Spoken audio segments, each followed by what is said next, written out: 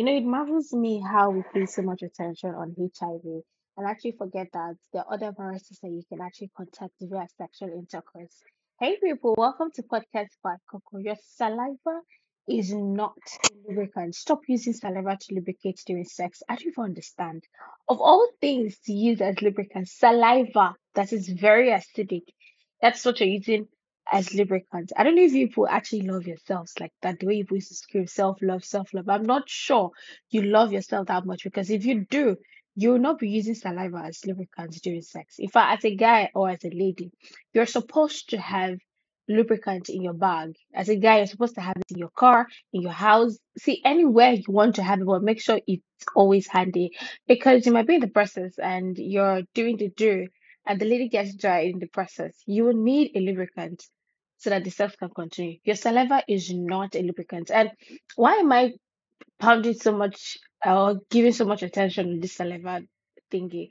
It's because someone with a sore mouth or mouth sore, whatever it is you want to call it, someone with a mouth sore will now use his saliva to lubricate you during sex. And see, you're going to contact genital herpes. And herpes is one virus that doesn't have cure.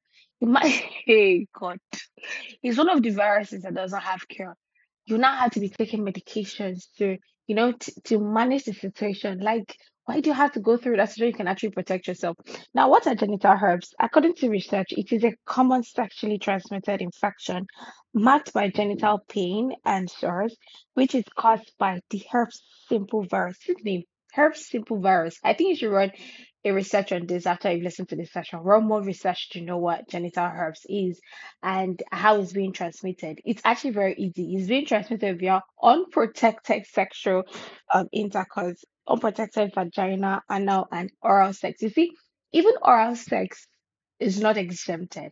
So please, please, and true, I think the reasons why most of these things used to happen to everybody is because people do not talk. Everybody is just all about the pleasure and not all about the safety. Please, I'm begging you, if not for any other thing, for the self love that you have for yourself, please stop using saliva to lubricate during sex. It's not healthy, it's not advisable. And for those of you who love oral sex, anytime you have a mouth sore, talk to your partner and stay away from oral sex until you've had medications that have actually healed you. Because the moment you have genital herpes, in fact, let me not even stress the genital herpes. Herpes, the moment you have herpes, it doesn't have cure. So you now have to be on medications and maybe probably for the rest of your life to be managing the situation. And it's very painful. Please, guys, protect yourself.